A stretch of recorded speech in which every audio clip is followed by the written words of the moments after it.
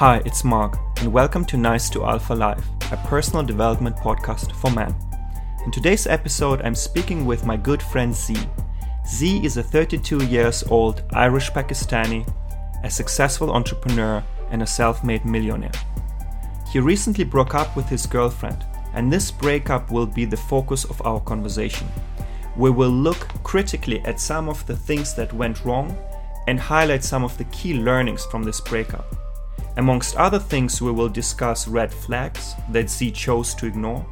We will look at power disbalance and emotional manipulation that established itself over time. We will look at nice guy behavior and traits that contributed to the downfall of the relationship. And we will also look at the opportunity cost of staying in a relationship without a future. All of those topics were highly interesting, and I very much enjoyed the conversation with Z and think you will get a lot of value out of it. Now, without further ado, let's jump straight into it. This is Mark, and today I have a special guest with me, Z. Hi Z, how are you doing? Yeah, very good, Mark. How's things? I'm good. So, yeah, Z, we know each other, I think, for now about maybe 5-6 years. We met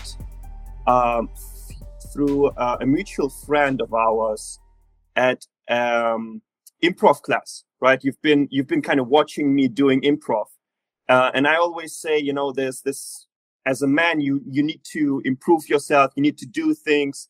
And I've been doing stand-up, I've been doing improv, and as you know, me as a German guy, I sometimes can be a little bit stiff, can be a little bit, the small talk is not my strength. So I did those things, and that's how we got to know each other. And then we actually noticed that we have a lot of things in common, around improvement, getting better, moving forward, and it in relationships or career. So over the last 5-6 years, we had, I think, hundreds of different conversations. We've been together on vacation trips, being it in Cancun, approaching girls together, having drinks, celebrating your birthday in Budapest, with like 20 other guys, shooting guns, going out, going to strip clubs, and just having a good time, a good blast, and obviously having a lot of conversations along the way, but also looking at your kind of past relationships where we had, where we through like from the start to the middle part to the end of those relationships had interactions, shared advice with each other, and just went kind of like really been there for each other, kind of like in good and the bad and the ugly, and kind of went through this.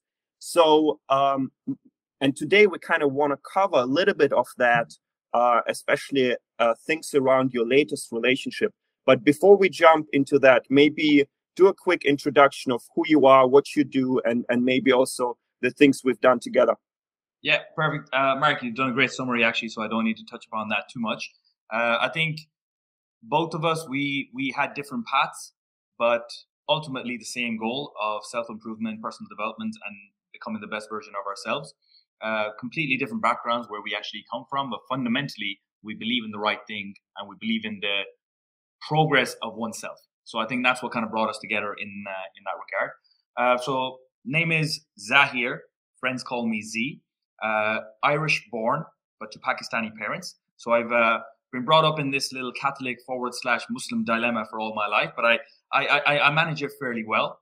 You could regard me as a bit of a late bloomer. I don't think I had any relations or even technically probably spoke to a woman until I was maybe 16, 17 when I went to university. And in university is where I properly sort of came into myself a little bit. Prior to that, I was 23 stone, very heavy guy, very fat, didn't know how to spell gym. Food intake was terrible. I was probably eating takeaway 4 or 5 times a week. And it was down to just not knowing that there was another side to life, not knowing that there is a healthy, cleaner, more alpha-minded way of actually approaching life. And just, it was this bit, deep hole that I was just keep following into and just going into and without knowing that how deep this hole could get. So yeah, Zahir, 32, Irish Pakistani, moved to London at the age of 24. Very quickly found my feet within IT sales, worked for some very large corporations, and very quickly realized that there's a clear niche in the market that I can capitalize on, from which I set up my own company in 2016. In 2020, we got acquired. I'm still with the same company, and yeah, things are looking very good for me on a financial sense. But besides that, other things in my life have also improved. So I'm no longer that fat 23 stone old guy. And yeah, things have been good. And one of the reasons for that has been maintaining a nice circle, maintaining a nice crew of people around me, out of which, Mark, you're one of them. Yeah, no, that all sounds great, and I've been quite impressed with your journey. I think I told you that many times before, but I think one of the most characteristic that stand out for me about you is your positivity toward life and your confidence, right? No matter if you're working on your body or you're working on your career, you never lose the positivity in the moment, even though you go through tough situations. And sometimes you are almost too positive to your own detriment, because when we speak, you always put everything in a positive spin, even though maybe on the ground things look not as good, right? And this is what I almost like when we had conversations before, almost criticized you, because you're like, when I ask you how's it going with your queen, you usually say, here a few bits and bobs that are not as good, but overall it's great. And then 2 weeks later the relationship is over, and I'm like, what happened in the meantime? Yeah. Right. So I think it's a good way of jumping actually into the conversation. And just for the people who are listening to this, to set a little bit the scene, what we usually do, or what we've done lately, is, because we're both quite busy, what we do is we record voice notes over WhatsApp to each other. When we get the chance, we actually listen to those and then make notes and respond whenever we have time to this. And then we have that back and forth. But then you suggested, hey, Mark, how about we just have a call and record this and maybe make it also available to other people, because they can maybe get quite some value out of this. So basically what we're going to do now, we're going to have that conversation that we usually have in private, public, and just kind of discuss your a little bit your last relationship and why it's ended, right? And we, what maybe early indicators were for that, and then how what you've seen, what you maybe have missed, and so on and so forth. And I already gave you quite a little bit of feedback, so you're going to respond to that now. But before we do that, maybe if you could set in the next kind of like 2 to 3 minutes, set the scene, what the relationship was about, and kind of the things you said to me before I kind of gave you my feedback to that. So just kind of set the scene, what the relationship was about, before we jump into it. Sure, Mark. Maybe before setting the scene of the current relationship that I, recently had, it's maybe better just to give a quick update on, how things had started when I came into London. So, yes, fresh faced, came into London, not knowing much about how the dating scene worked, not understanding that, not only do we have more access to women, but there's also a higher competition level to it as well. So, for every man that's, you think is out there, there's probably, every type of girl that can actually get attention from that man as well. So it's not necessarily myself up in my game and trying to speak to her and get to know her a little bit better. But yeah, so moved over at age 24 into London. Found it a little bit hard for the first couple of years. Made a lot of mistakes. I was your typical nice guy. Maybe even to this point, I still hold some of those nice guy characteristics, which I am trying to somehow remove out of my day to day. But very quickly, I picked up a method that really worked for me, and it was exactly what we utilize in sales. It's managing a pipeline. So you have at the very top your leads. You have your ways of communicating with women and how you meet women. So whether you've met with on dating apps, whether you've met them during the daytime, you met them in the nightclub, you've met them, whether it's in the library. You're collecting numbers, you're figuring out exactly, whether this person filter, either in or out, whether this person is worth your time, worth somebody spending some quality time with you. So you have that at the top of the funnel, and then on the next layer, there is obviously potential for her to become a regular, somebody who, you know what, you're going to be spending a little bit of time with, maybe not giving her the full girlfriend experience, but somebody you manage a part of your rotation. Bless you.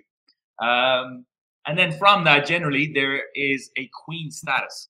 So out of all those regulars, there might be one potential woman that you have a particular space in your heart, and you really want to make her basically the queen in your overall rotation, and she gets privileges that the other girls probably won't get. So that's been, I'd say, the normal go-to for me. So you have leads at the very top, then regulars, then the queen.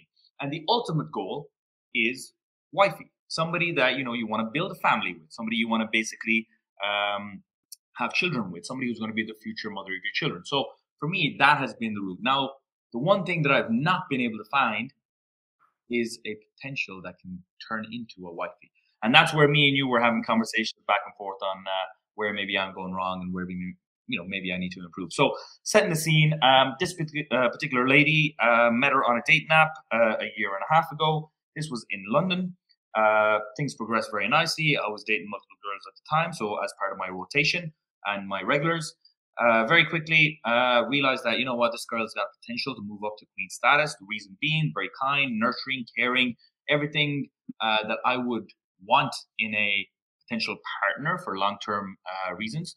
She was bringing to the table. Did I see her as potential wifey status, or was there any potential there? Early stage, yes, there was. But until you dig deeper into who the person is, or until you find out some of those red flags or some of those key areas of deficiency, you don't quite know. But the next step up for her was queen. So within maybe 6 months, I would say, we started doing things that I would regard as boyfriend girlfriend type of situation. So whether we're going on holidays together, or whether we are spending more time together, weekends together, where everybody else, all the other girls, would probably get weekdays. So yeah, things progressed very, very nicely. It came a point in my career where I had to make a move away from London and move to Dubai. And subsequently, she actually helped, this particular lady. She helped with the whole move. She helped me pack up my old apartment, get everything on a plane, and then bring it over here into Dubai. And then other things like finding an apartment, getting the whole apartment decked out, furniture, plates, all that kind of stuff that, as a very busy man, I just don't have the time to do. I'm too busy closing deals and working on the business. So she was able to take ownership of that. So small things like that, where a lot of women would have been like, well, you're leaving to go to Dubai. I'm in London. It's a long distance thing. I'm not interested. This girl kind of wanted to give it a try. She kind of recognized that, okay, this type of man, maybe it's worth pursuing a little bit more. And for me, it made sense to pursue it as well. So that was the latest until maybe start of the year. Then obviously she's having to go back to London. I'm in Dubai. There's that long distance thing. There's lonely nights. Obviously, at this point, the London regulars are gone. I'm not seeing them. And now I have to build up a new rotation. I have to build up a new regular system here in Dubai. Tried that for a couple of months whilst we were away. Some success, but nothing major. And I think once I went back to London over the summer holidays, over the summer period, that's where she found out that, I was on dating apps and I was seeing other girls during my time in Dubai. We had some type of an argument. And I think at this point, it's where I submitted. And I came to the point where I submitted to her frame and her requirements and what she wanted out of the relationship, as opposed to standing firm and saying, well, this has always been me. This is how I do things. And, an element of that was fear of losing her, knowing that, okay, well, I think this might be one straw too much and it's going to break the camel's back. And for her, this will be a non-negotiable and she's going to move on. So I think an element of that was, the potential of losing her. But the second part was, maybe there is some potential of turning this queen into wifey, turning her into a potential mother of my children. So there was two dynamics just playing into my head. And I think the third one, being openly, very openly and candidly with you, is lack of other regulars. Because I had at this point dropped everybody in London. I had nobody really in Dubai. All my, if you want to call validation or anything, whatever you want to call it, all my eggs are in the one basket with her. So I think there was probably 3 of those things that were playing on. Cut a long story short, we broke up very recently, probably 6 weeks ago. Reasons being that I, over the past 3 months, had picked up a pattern of behavior that I was not happy with. She had become very much manipulative, blackmailing, just emotionally playing on everything that I was doing. Nothing that I would do would be good enough for her. And I think it was during the point where I had given her girlfriend status over the summer, where she took that to liberty, and she used to play on that with me, knowing that she has full control over, not control, but she has full autonomy over myself, knowing that I'm not seeing other girls, I'm not chasing after them, not basically being desired by anybody else because I'm not putting myself out there. I think it gave her a level of comfort. But on top of that, it allowed her to do things which, in hindsight, I'm thinking I should have never allowed. So a few things like that happened, and broke up 6 weeks ago. Since then, it's been basically getting myself back into the routine that I was originally on, working out, eating healthy, working on my company, and then figuring out some side projects and side hustles that ultimately lead on to what my future vision is and my future goals.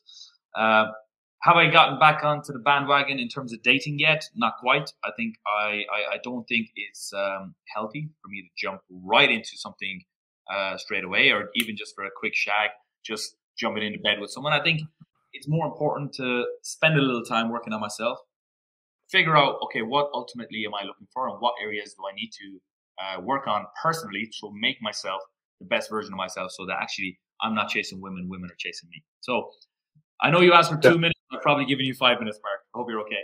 No, it was great. It's good. I'm also noticing as we speak, it all makes sense to me because first of all, we know each other for so long, right? And also we talked about these topics for a bit, but I also try to see how maybe people who, just listening to that, where they might be a little bit confused. So it's one of the things that I would like to clarify, which is for us, goes without saying.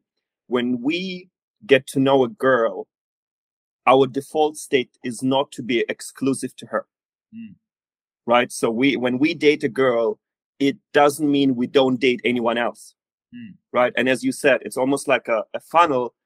You have several girls you date, and then based on how the girls are, with some it gets more serious and others just disappear automatically, almost, right?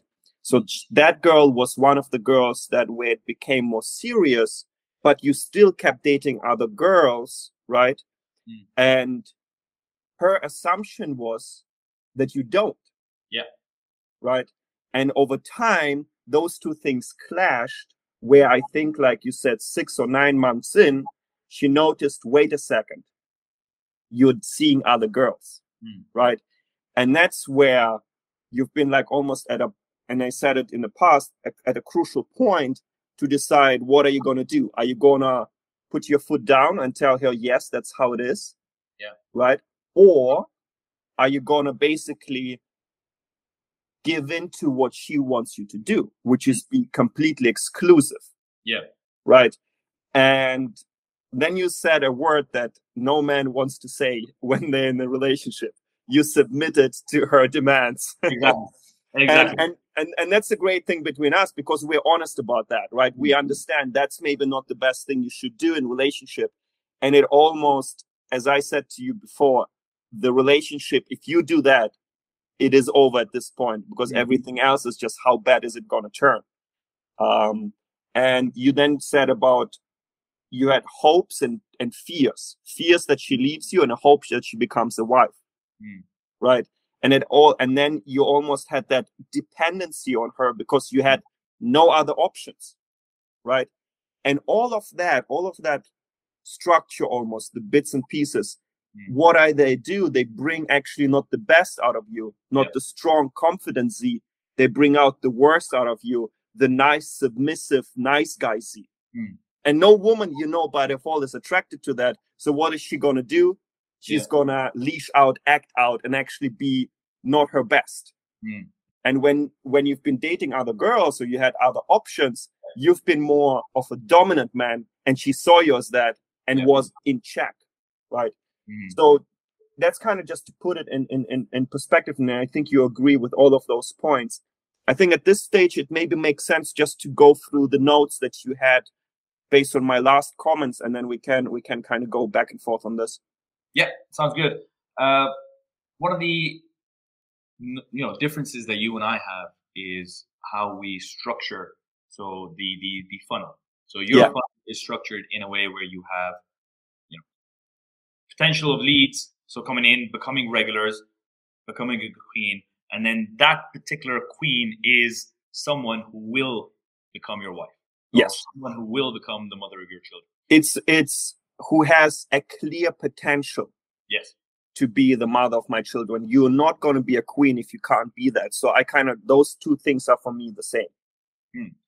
And my version of it is, again, the leads you get in, the regulars, the queen, but not necessarily this queen becomes the wife. And the discrepancy here comes from the queen status is probably given to someone prematurely from my side, but it's given because I'm putting that one person above everybody else and giving more priority to them. That is the stage where I'm qualifying this person further on. That is the stage where I'm figuring out, okay, well, let me figure out what the red flags are in a potential situation where, is this someone who can be the mother of my children? Can she have the necessary qualities to be a caring, loving mother? Can she? And as a regular, although you still get an opportunity to ask questions, figure that person out, get to know them a little bit better, it's a better way to qualify them out at that stage rather than qualify in. Meaning you might meet a girl who tells you as a regular, hey, I sleep with 20 men a year. Okay, straight away, this girl is not going to be the potential for a future wife.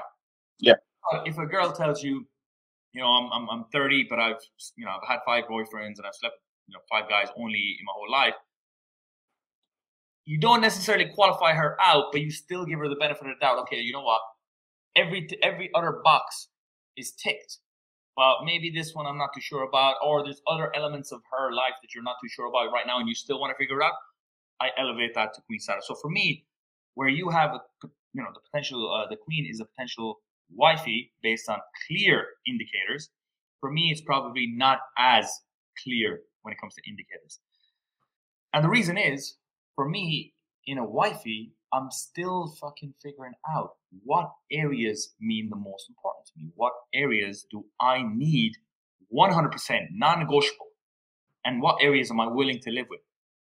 And I think this is just a mental battle as a 32-year-old I've never really had to have until, once you cross that 30 mark, that's when you generally start thinking about having kids and just figuring that out. Before that, it's very rarely a part of your thought process. So now it's almost like, well, hold on a minute here. What does the future mother of my children actually look like? What kind of person do I need? So it's almost like reverse engineering that. And that's where sort of the split is. So one of your points was very much like, well, Z, you're very contradictory on what you're saying. Meaning, you're chasing after girls that are older. You're chasing after a girl who's, 29, 30, 31. And, you've always justified it on the basis of, well, you get on really well with them and stuff like that, which I still agree. Dating an older woman or dating somebody who's late 20s, early 30s has generally been a good fit for me on a mental level, like on an emotional level, getting to figure out that person and knowing that I don't necessarily need to educate this person on the way of life or the way of how the world works. I don't necessarily need to teach her much on that side. But it leaves very little room for error. Because if I do want to make this girl a potential wife, I only have a capability of maybe 1 or 2 years to make that work.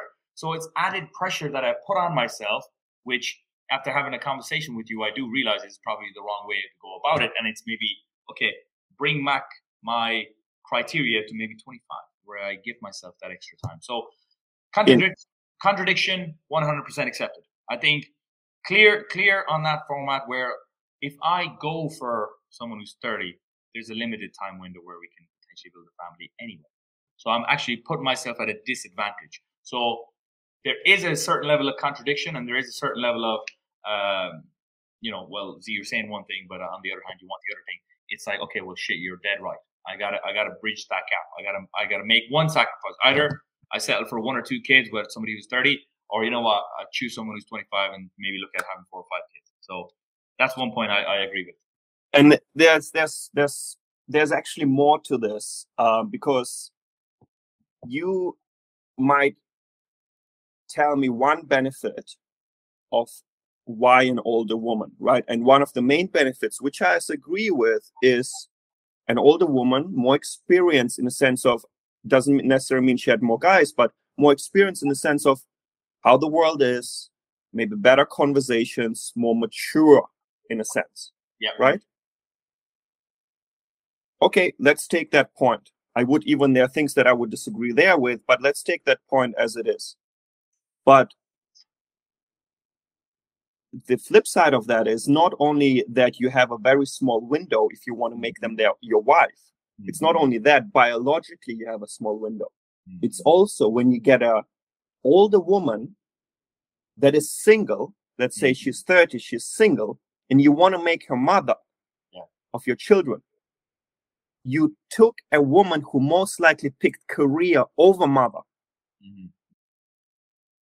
Right? That's already her attitude that she brings to the table. Mm. Because she could have had children with 22. Okay, maybe unrealistic in today's society, but let's say 26, 27, 29. She decided to go against it for whatever reason. Maybe she didn't find the right guy, or she put her career first. Mm. But one of those things she did, and you think she's the right mother, but she actually proven to you, because she is not a mother yet with 30, that she's already almost like it's something that you can already see as a, I always say, don't trust what women say, trust what they do. Mm. And she with 30 done what? Not being a mother. Mm. And you take her, so that already can disqualify. And then the other thing is, as you know, the more time a woman has in a dating market, the higher the chances are that something went wrong along the way. Mm-hmm. The higher chances are she's been with fuckboys. The higher chances are she's been with loyal losers. The higher chance she was, her parents were divorced and were living, and her mom encourages her to not stay in a relationship if something goes wrong, and to switch and always move along. That's just by definition. I'm not saying every 30-year-old woman is like that, but the chances that she is are just higher than if she's 23. Mm. Right? So there's many more things that you put on board just to have a mature conversation with a person. Mm-hmm. Right? And another thing, and for me, it's a very, very important thing, and for you it is too. I'm sorry, but a 23-year-old is hotter than a 30-year-old. And I'm not even saying, if you compare her, if you like her at 30, imagine how she was at 23. Mm. You know what I mean? So even compared to her younger self, she's just hotter. So you have that hotness for longer if you pick her at a younger stage. Mm. But you put yourself in a very, very tough situation if you pick a girl and you really fall in love with her at 31, to maybe at 33 make tough decisions to end a relationship that is actually nice. Mm-hmm. Because yes, you might have got to know her and she might be the right woman from the personality standpoint, but then you see all of those other red flags. When you're 45, she's 43. Yeah. Or when you're 45, she's 32. It's a completely different conversation. You make it more sustainable over a long period of time, not only for a short window of a year or 2 or 3. And also you have a bigger, I know you don't want one child. Yeah. I want 3 children. For 3 children, you have to give a woman at least 5 years. We know it. And then maybe 3, maybe you want to have 4 children. You don't know, right? So, but you don't have that conversation at all. You can hope to have one healthy child with a 32, 33-year-old. Mm-hmm. So, and that maybe she may be a beautiful person. That has nothing to do with her. Mm-hmm. But why would you put your eggs into a basket that are almost destined to kind of fail Mhm. as you move forward. Right. So that's kind of my general, and that's why I felt you contradict yourself, because you kind of look for wifey material, but your selection of woman is actually everything but to check those wifey boxes, you know? Correct. And on that point, Mark, I think us being in the know about something like this, us understanding this process, us understanding sort of the female sexual value chart, and realizing, okay, a woman is obviously more attractive and more fertile at the age of 23, 25, etc., as opposed to being 30, 31. Not everybody knows this. Not the whole world knows this. The women themselves are blinded by the fact that they themselves think they're actually more high value as they're getting older with age, because they're putting a value on money, career, buying a house, shit like this. So we do sometimes fall into I do fall into the pit sometimes where, okay, shit, you know what? Girl's good career, good talk, everything about her, very fantastic body, beautiful looking girl. You sometimes ignore some of these things. And I think that's what generally has been, my downfall in recent times, even looking back at maybe the past 5 years that you've known me, there's been clear indicators that maybe at the time I didn't know, okay, well, this should automatically qualify the girl. I allowed it. Whether it's somebody who's maybe already in her 30s, whether it's somebody who's already got a child, whether it's somebody who's already got emotional baggage she's carrying over from her other relationship. Like, there's so many different major red flags that one tends to ignore, A, because they just don't know it's a fucking red flag, or B, they think, you know what, maybe it's not that bad at all, and maybe it's something that we can live with. So those are generally the two things. But the more you learn about it, the more you talk about it, the more you listen to your content, that's how you generally find out about it. But the first instance, I want to say the reaction is always, no. But 30's not that old. It's okay if she has a kid. The first reaction is always like that. It's only when you get involved in it when you fucking realize, hold on, you know what? It's all bullshit. And the crazy thing is, you told me also that deep down you knew she's not the right one. Yeah. And deep down you knew with your previous relationship also she's not the right one. But you still elevated them to a queen status. You still made them feel as if they are the right one. You really did. And it gave you a lot of back too. So don't get me wrong. I understand the whole thing. But in a certain way, there's a certain deep-rooted dishonesty that was at the basis of the whole thing. And you know it, kind of thing. You know what I mean? The caveat there is, I know once they are in the queen status and once you're getting to know them a little bit more, that okay. That's okay. So it's not at the regular level. It's the regular level. Then it's just not that at the start. But No. I'm saying you should have actually known it at the start, because they can't do anything about their age. They can't do anything about if they have children or not. You know what I mean? This is the point. And if I look back at my dating history for the past 5 years, every woman I have dated has taught me a fucking lesson. Has taught me something in this area that she's got a child. Well, you know what? The likelihood of this working out is fucking zero. And it's about knowing that at the regular level, so not to basically promote them into being a wifey status. Or if a girl is reliving her youth now, as a kid, from the age of 20 to 25, she was in medical school and she spent all her time doing study. And now all of a sudden she's started working and now she wants to live that party lifestyle. It's knowing and identifying that while she's in the regular, while she's in the rotation, and not to promote her into queen status. 100%. You learn this. Maybe you learned it without doing the experience. I learned it by No. I learned it. Yeah, it's both experience and knowledge. But what pains me is that by elevating them to a queen status, you have immense opportunity cost, because you spent the time that could have been spent to actually get to know a woman who could be a queen and a wife. You spend it on them. You plan the trips with them. You get to know better them, right? And again, they might be great and they maybe deserve a lot, right? But not from you. Yeah.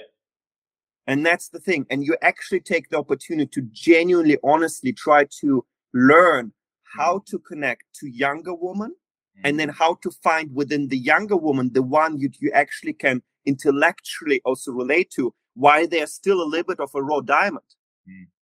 In my relationship, it's the age difference is 11 years, 10, 12 years, 13 years, right? And I have very deep intellectual conversations with those girls, because it's not about, I don't want them necessarily have all the experience. They can have that experience with me. I can add that experience as the guy they get the experience from. But what they need to bring to the table is kind of the raw intelligence or understanding and respect that they got from their nurturing side and from their parents. But as long as they have the intelligence, they're raw in a diamond that you can shape as being that experience that shapes them. Right? And if they're in their 20s, early 20s, the better it is. I would say 19, 18 is almost too young. But you go into 20, 21, 22, 23, they are very much way more mature. Those few years really help them to mature. And then you see, is that girl more of a party girl? And then, okay, then she will be just a one-night stand. Fine.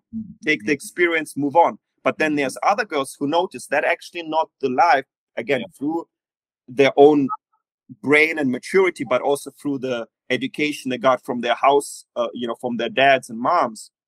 They are like, no, I don't feel comfortable with that whole party thing. When they get you, they literally grasp on you, because you can give them that excitement, that traveling, that experience, that crazy sex, without them being on a dick carousel and fucking around all the time. Because they have certain desire, they're very horny in their 20s, but they don't necessarily they wanna get to be with a guy where they don't feel like they're missing out. Right. And again, just to make my point, I feel like if you commit to those women, you just have a huge opportunity cost to actually find a genuine wife material. And even if she doesn't work out as a wife, you at least been with a girl where you deep down knew she could have been it. Right. So the special treatment that you've basically mentioned before on somebody who is in queen status, taking her on holidays or doing all this kind of stuff, just to double click on that a little bit, 90% of the things that I would have done in my own usual routine, whether it's going on, a work trip to France, Paris, or going to Italy, or going to Portugal for work, these are all things that I would have done for work anyways. And having a weekend either side of that trip as spare for myself and inviting the girl to come for one of those weekends, for me, I don't see there's any type of special treatment there. For me, it's like, hey, I'm going to be here. I'm already going to do my thing. It would be great for you to join and actually have some fun together. So it's not really what I would call special treatment, Mark. What I agree with you is on the opportunity cost.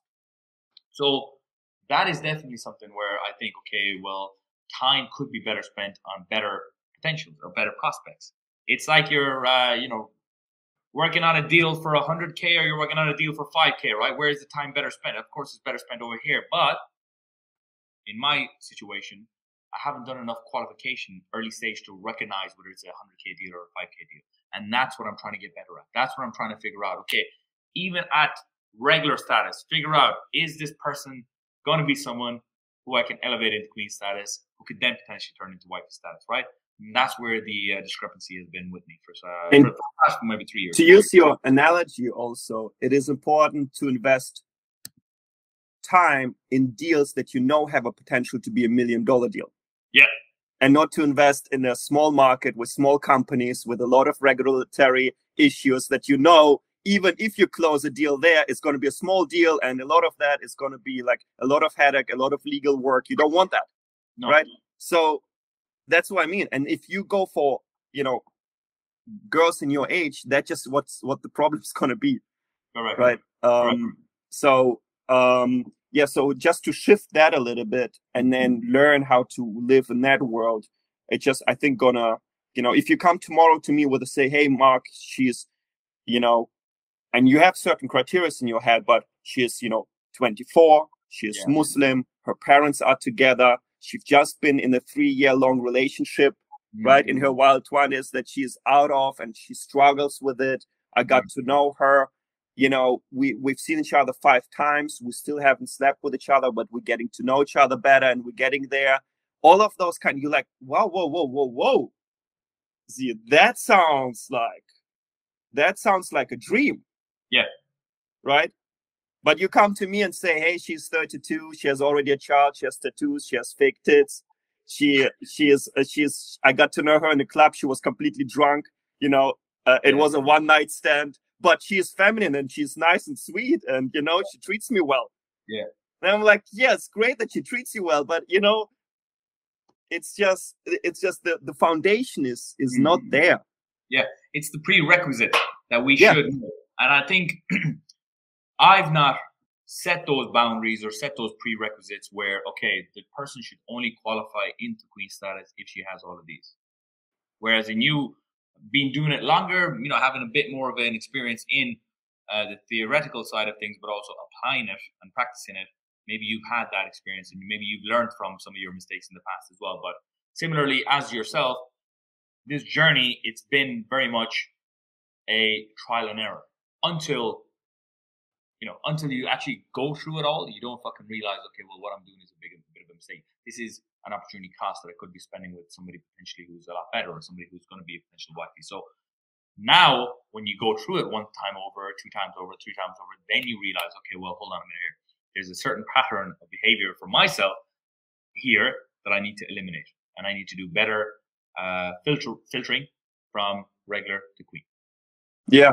I don't know if you have the notes on your in front of you, if you want to target anything specific we've discussed there. But one of the things that I was curious to know more about, and I think that's maybe the struggle that you have to, when you're in a relationship, to not see those signs, is because, as you said before, you tend to fall for certain psychological, let's call them tricks, that women use on you. And those tricks are usually not, hey man, do this and that. It's not like we see with men, because we identify very quickly the dominance game. It's the I put you down, I'm stronger than you, I'm better than you. Usually not that. It's usually very subtle shaming, very subtle, I'm the victim and you force it on me. Very subtle, I'm treated unfairly, the doggy eyes, which men just tend to respond to this kind of like a merciful way. We tend to then, you know, push our things to the side and really see, yes, wait a second, I'm actually contributed to this. It is actually my fault. She's actually right. And then you fall into that trap, right? Yeah. And that's, sorry, please finish. No, go ahead. That's 100% the reason why once she had found out that I'm dating other girls or I've been seeing other girls, it's at that point where these different tricks came into play. And it's not knowing, it's knowing and not knowing. Knowing that, okay, she is playing the victim card. She is playing the victim mindset. How could you do this to me? You know, I didn't think you were like this type of person. You know, I trusted you. So all these different phrases or statements, whatever they might be, it's like a fucking dagger. It's like a fucking, it hits you because you're like, well, hold on a minute here. I've given you everything I possibly can from a male standpoint or from a boyfriend standpoint or from what I could have done. I've done everything, but then this, small thing in my eyes, but this little thing is something that's triggering you to play the victim card. To basically, turn around and start crying and basically giving all these emotional blackmailing statements. So I remember when it happens, and I remember very vividly, it was a case of her finding messages, her realizing, that I haven't just been seeing her, I've been seeing other women as well, and her playing that to a T, as you can imagine. And where I probably should have held my frame, I probably should have said, well, this is how things work with me. I've been, this is my schedule. You either get on the train or you fuck off or you get off the train. Instead of keeping that fucking strong frame, it was back into scarcity mindset because there are no other regulars. I don't have anybody else. You know, it's everything is pretty much all eggs are in one basket. And I think it plays on that nice guy mindset that's been installed into us or instilled into us from fucking youth. You know, whether it's your mom or your dad or your sisters or whoever it is telling you, hey, you have to be nice to girls. You can't do this. You have to be like this. It's instilled into you. Seeking validation, making sure they're okay. Hey, can I do anything to help? Or do you need anything? Or can I do it? It's constantly fucking being that nice guy. Which, when a woman's breaking down, crying for you at this moment, you basically feel like, oh shit, I did this to her.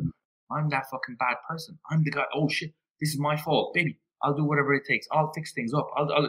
You become that fucking guy to either it's to stop the tears or to stop the emotional blackmailing from her side, or it's to stop, you know, her even continuously thinking about it, because from that point, the relationship's only going one way if you submit to her frame. And that was something that I had to basically stand up, hold my ground, but I didn't.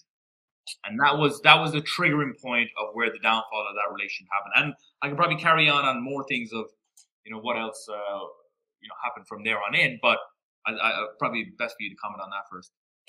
Yeah, the important thing here is it's really not about hey, I haven't had any regulars, right? Or hey, I haven't. It doesn't matter. It's more about, and I think I said it to you before, you can't be ashamed or be afraid to be who you are. She got to know you when you've been dating other women. Yeah. She got to love you when you've been dating other women. She got attracted to the Z who is, you know, for lack of better terms, is spinning plates. She doesn't know it, but that's who you've been able to be to her while you've been doing it. Yeah. You need to, if you want to make her happy, and if you want to really her true love, you need to keep to be the guy she got to know who was that. But she asked you to do something. It's like almost like a patient asks a doctor, can you please give me morphine, right? Because I feel that pain. But you also, as a doctor, should know better. No, I can't give you that, because then you're not going to feel the pain. You can't tell me if my medicine works or if the operation went. But she doesn't know it because she's not a doctor, right? And she asks you for something that you know long-term will harm her, right? But I'm also not saying, and I say it many, many times, there's nothing wrong to be monogamous to a woman, but it has to be your choice. Not choice because of her, because she pushed you into that. No, you do it when you feel it's right, because you know I can be monogamous and keep who I am intact. Right? Not become something else because I'm now monogamous. Now I have to figure out how the new monogamous Z is, what it is like. Yeah. And it basically played on that, where it is, because I have hurt her, because I have broken her trust, because I've done this, it's now, oh shit, it's on me to make things better. It's on me. You know, you take ownership of that and say, okay, well, your happiness is now my responsibility. I'm going to make you happy by being monogamous, by doing this, by doing you basically lose your frame, submit to hers, and then from there on in, it's basically only going to go one way, which is downhill. And I say you should avoid or not really do anything that hurts a woman on purpose. Yeah. But if you being yourself hurts her, right? Then there are two ways. It's to, on the one side, try to make clear to her that there's really that the what she's experienced as a hurt is actually, you know, it's almost like almost like in the gym, I try to find analogies around here where you feel the growth pain, right? But it's actually a positive pain. I'm not saying it's what she perceived as being hurt is actually not that way. So basically reframing what she's feeling, putting it in a context and helping her to understand what is actually happening. And then she's actually understands, wait a second, I don't love him despite of him dating other women. I love him because of it, because it makes him who he is, right? Or if that's not an option, well, then you have to walk away. Yeah. That's just okay. If you can't deal with it, perfectly fine. I understand that. But I'm not going to change for you. I might change as I see fit moving forward for myself, potentially, but I can't promise that because it's me and I'm going to see how I am and decide at that point in time. But I can't just do it for you. And you're not going to say that to her, but you say, because you otherwise will not respect me. You want to be with a man who is who he is, with or without me. You don't want to be with a man who's a pushover just because you had a hissy fit. He just changes his life and moves mountains for you. No, it makes sense. To that point, it's very easy for me to, in hindsight, identify the exact point at which, the game was over, if you want to call it. But it still continued on for a few months after that as well, and it was tipping of the balance. It's me knowing that okay, shit, I got to make things up now. I actually have to almost claw back some of that lost respect. I don't even know if you would call it, but I have to claw back. It's that mindset you get into, right? It's a very strange one, but you automatically think, okay, I have hurt her. I have to now come back and I have to make things better. And I will work on this relationship and I will make things better. And you turn this into your problem as opposed to, you know what, this is. And you start chasing her. In a sense, it flips the dynamic. Maybe you chase for validation from her to make things. Exactly. Things are getting better, yeah? Everything's getting better, right? We're improving.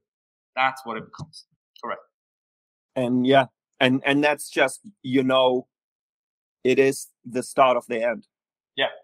And that's pretty much what led to us basically parting ways and going our own separate way as well. I think through this particular relationship, there's a lot to take away. There's a lot to learn. There's a lot of sort of golden nuggets that I've taken away and I've sort of learned from, obviously, the age thing, but secondly, figuring out the triggering emotional blackmailing and manipulation that generally happens, where prior to this, I would have accepted that from every relationship. I would have thought, hey, it's female nature. Of course, they get emotional, they cry, they do this, but it's recognizing that, it is, it's almost on fucking, it's click of a button and it fucking happens. Like, it's a lot of times it can be on demand from the woman's perspective, where if she's feeling she's losing a battle or she's losing an argument or if she's not getting her own way, this is what comes into play. And us, look, we're ultimately not fucking trying to hurt our girl. We're not trying to do anything bad for her. We don't want to cause her any pain. And the natural instinct from us is, actually, you know what? Let me make things better. Let me improve on this. And that's what they always play on as women. So yeah, the key takeaway from this particular relationship are mainly those two nuggets and basically working on myself to make things better for any future relationship that I'm on. Yeah. I don't know if you wanted to cover any other point, but there is one thing that I also wanted to point out that I've seen with this relationship, but I also see with many, many other relationships that I observe. And it's actually was quite vivid if we look at how your relationship ended, because you actually, didn't you celebrate your birthday? Or was it her birthday? My birthday. No, your birthday, exactly. So just before you broke up, a few days before, you celebrated your birthday, and you've done actually many, many beautiful things with each other. She did the massage for you. You went to that destroying event where you pick things and then you destroy them together. Yeah. And I'm sure you made great gifts for her. You traveled together. You had great fancy food. All of those things that will look great on Instagram, in the end, didn't mean shit. Yeah. You know what I mean? Because that's if you would like outside looking in, you say, well, look at them. They're two successful people, good-looking people, having a good time, buying each other gifts, presents, having massages together, living in fancy houses, traveling the world. And then 2 days later, you text me, it's over, Mark. You know what I mean? And I would like really to point that thing out, that it's almost really doesn't matter what you do for each other around all those luxury things, if who you are to each other doesn't work. And it's actually way more important, you to not having anything with each other, sitting with each other in the empty room, looking at each other, but the relationship can healthy and beautiful because you truly connected to each other, you truly understand each other. There's a truly, healthy power disbalance, where she looks up to you and you take care of her because of this. And there's really that sweetness to each other, independent of what everything else is. I'm not saying everything else doesn't matter, but it's not as important as this deep, true connection that can't be quantified by the date, by the money you spend, by the cars you drive, by the gifts you make. Because we all see that around us, and then we hear the news, oh, they broke up. Oh, they're this. Oh, they're that. So if you think, and I'm not saying you, but in general, if people think they can buy love, that you can't. It's just depending on how much money you have. It depends how much love costs. Some spend a little, some spend a lot, but and then they spend. But that money doesn't matter at all. It's all about true connection between two people, where they build respect and kind of on a healthy psychological ground, right? And you can't buy this. You can't. And just to make things clear, this is not one of those situations where the relationship has been driven because of the fancy restaurants or the trips away or the money, right? There's not a single moment that I've ever thought, okay, gold digger vibes, or she's only in it for the money. I think the relationship was built on a true, real emotional connection. We were very much very understanding of each other's emotional and current being, and basically loved the fact that we're actually growing together and not just sort of independently in our own way, but we were willing to listen to each other's views, regardless of whether the person might be left wing, I'm right wing, or whether we're the other person is a socialist, I'm a capitalist. There's always a room in the middle where we could come, share ideas, figure things out. And there was always a meeting of minds where we could figure these things out and actually come together. And I not for a minute think that the relationship was based on any sort of materialistic thing. It was very much a deep, meaningful connection that we both had. However, there are certain things which are out of my control that I cannot help. Whether it is influence from the wrong type of people in our life, whether it's influence from other relationships that she's witnessing or seeing, where the power struggle, there is no power struggle because the female wears the trousers in the relationship and the man is always fucking accepting of it, right? Fucking female says to wash the dishes, the man's washing the dishes. Even her giving me examples of that so many times, it made me realize, okay, well, just so you know, I'm not one of them type of guys, you're not going to catch me fucking doing all this kind of shit. So just FYI, this is how it is. But the main thing, and there's probably 5 or 6 other things that led up to it, the main thing which, breaking down the relationship, into a more granular level was down to stubbornness. Stubbornness on my part. I'm a very stubborn guy, Mark. You know me a long, long time. Once I know you've crossed the border, you've crossed the line, and you've actually done something that I will never accept, I'm done. And for me, there's no compromise. There's no fucking talking my way out of this. You're never going to say anything to bring me back into the zone where actually we can make this work. And that was sort of the triggering point. That's what it was. And for her standpoint, again, she does have this stubbornness about herself as well. But once I'm closed off, once I've closed off to her, I'm not listening to her. I've kind of not even giving her the opportunity to explain some of those things that she had done. For me, it was game, set, and match. There was no coming back. So the way it ended, it wasn't necessarily down to her and maybe the way she has acted. I don't think so. It was, I knew what she had done was wrong. I explained it to her. She took no accountability, no responsibility, no apologies even. And for me, it was a huge sign of disrespect from her that I wasn't able to basically stomach, and I was not going to take it any forward.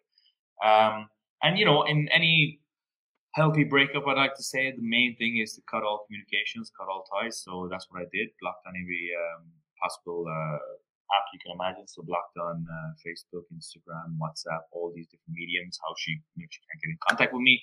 We're both in different cities, so there's no chance of basically banging into her or seeing her.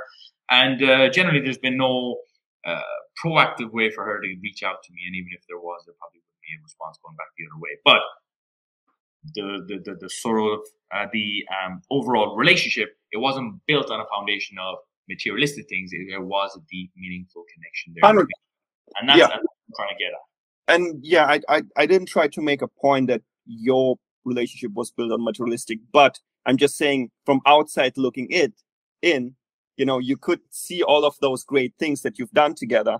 Yeah. Right. But it doesn't necessarily tell you anything about the health of the relationship. Right. Right. That's one I'm just trying to say. Because you know some people might not do it and their relationship is just perfectly fine. It's not necessary about this. But what I struggle here a little bit with, when you tell me it was built on a meaningful connection,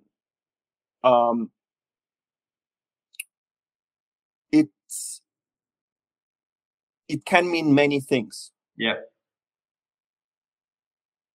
And for me, a general foundation for meaningful connection between man and woman is where the woman needs the man more than the man needs the woman. Yeah. I don't think at any point that was the case in your relationship. Would you agree? I thought it was maybe 50-50. I think I disagree. First couple of months, maybe not so much, but then since then, I believe the balance did shift towards her chasing more after me and not so much myself after her. So there was extra focus from her put onto me. Not to say, you know, there was no reciprocation from my side and I didn't necessarily put in the effort or I didn't try or I didn't basically chase after her as well. I did, but generally 70-30, it was probably all driven from her side to my side. And that changed? No, it didn't necessarily change. It didn't change to the point where I'm chasing her. I changed some of my ways that led to maybe her losing some respect. Meaning, I went from being the guy who went to the gym 7 days a week to now maybe going once a week, if even. I went from being a guy who was eating really healthy food to now eating junk food.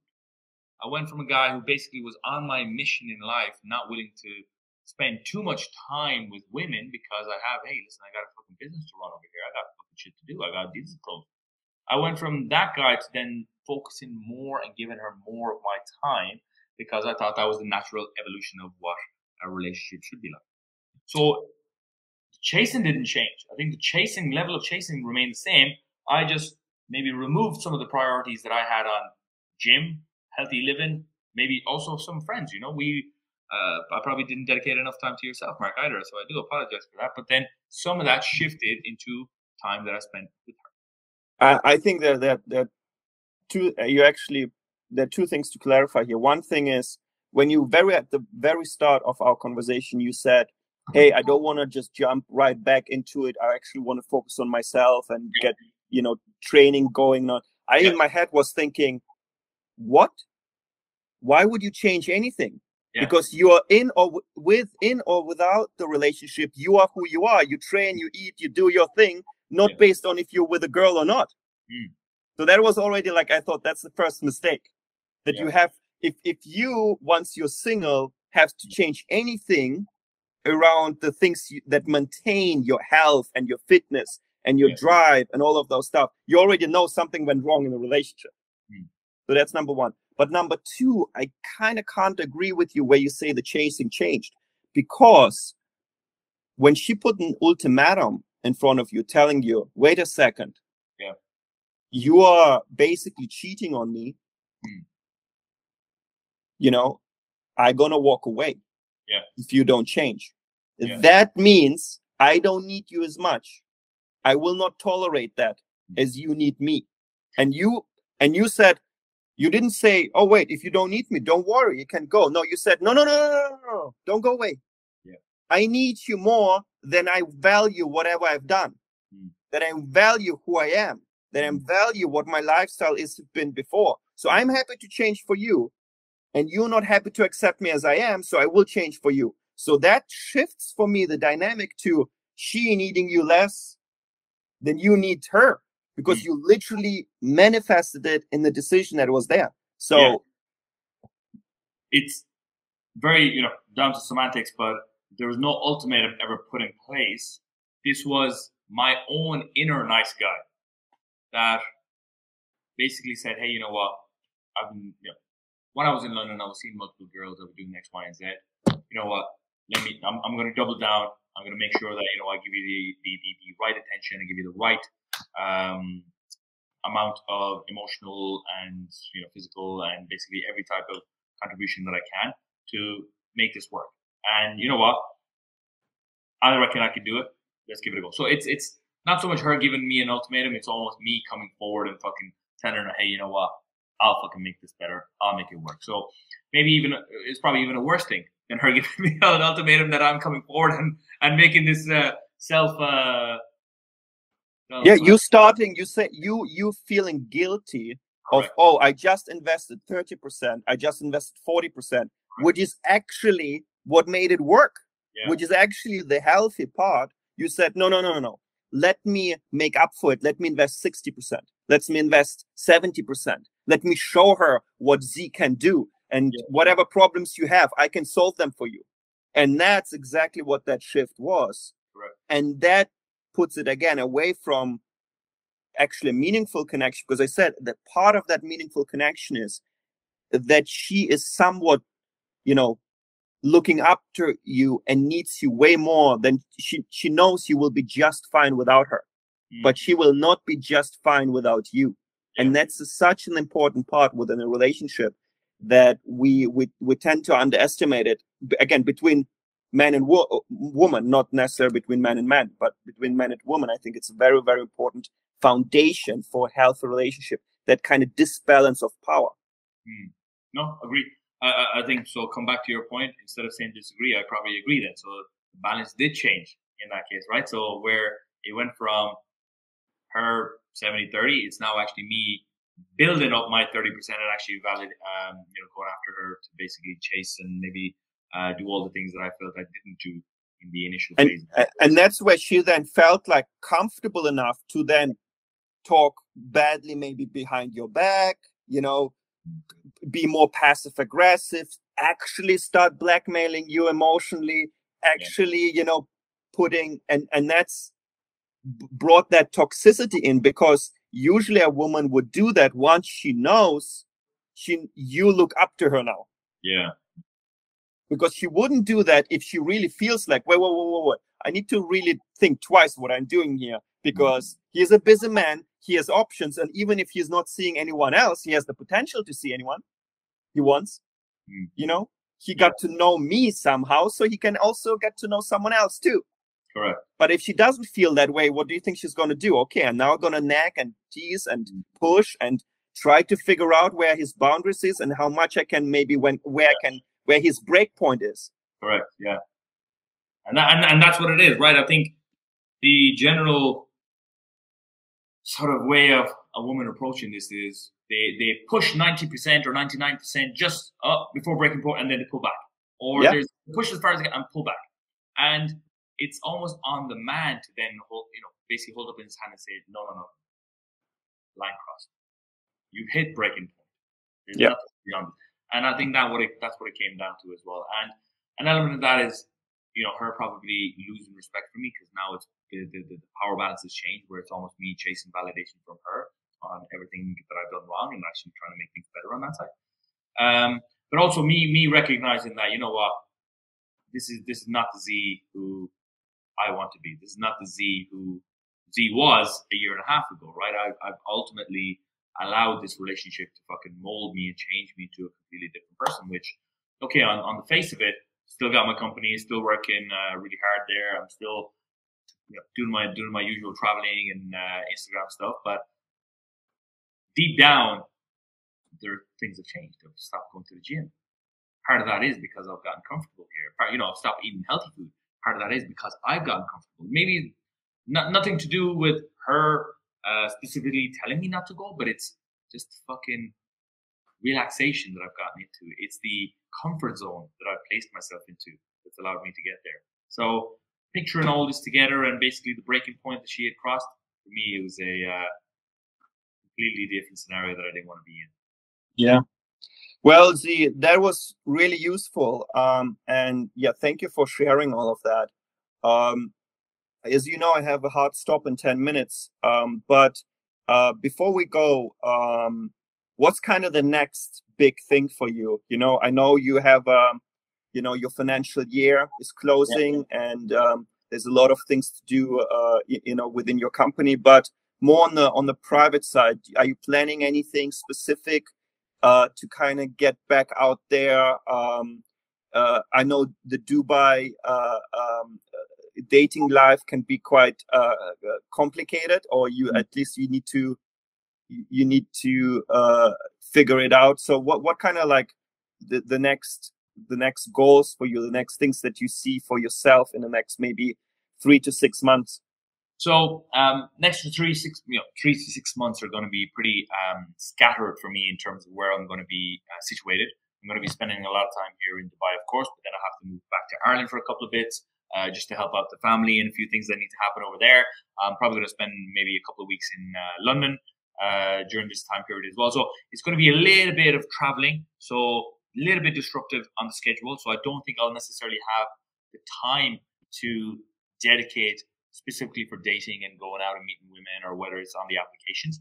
But during this time, what I can do is I can begin to focus on myself, working out, eating clean, eating healthy, figuring out, okay, well, what are the red flags that I should be identifying on women immediately? It's working out, okay, what level do I put in, when it comes to a regular coming into a queen? So it's some of those foundational Lego blocks that I need to work on first before I start looking at maybe bringing in some of those top of funnel leads again. So I don't think it's necessarily a delaying tactic that I'm trying to stop.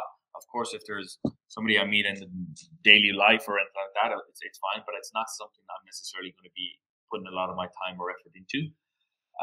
With the disruptive schedule that I have,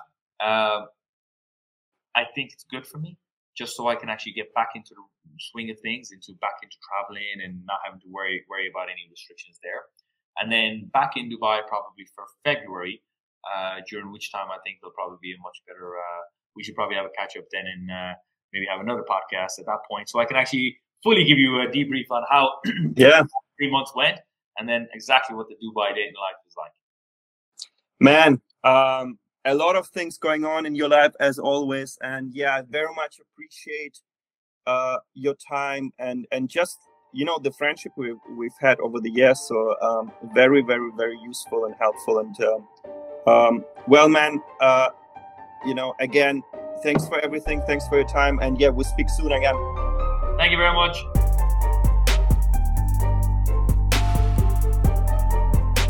If you enjoyed this episode, definitely subscribe to our podcast and you will get notified when the next episode is out.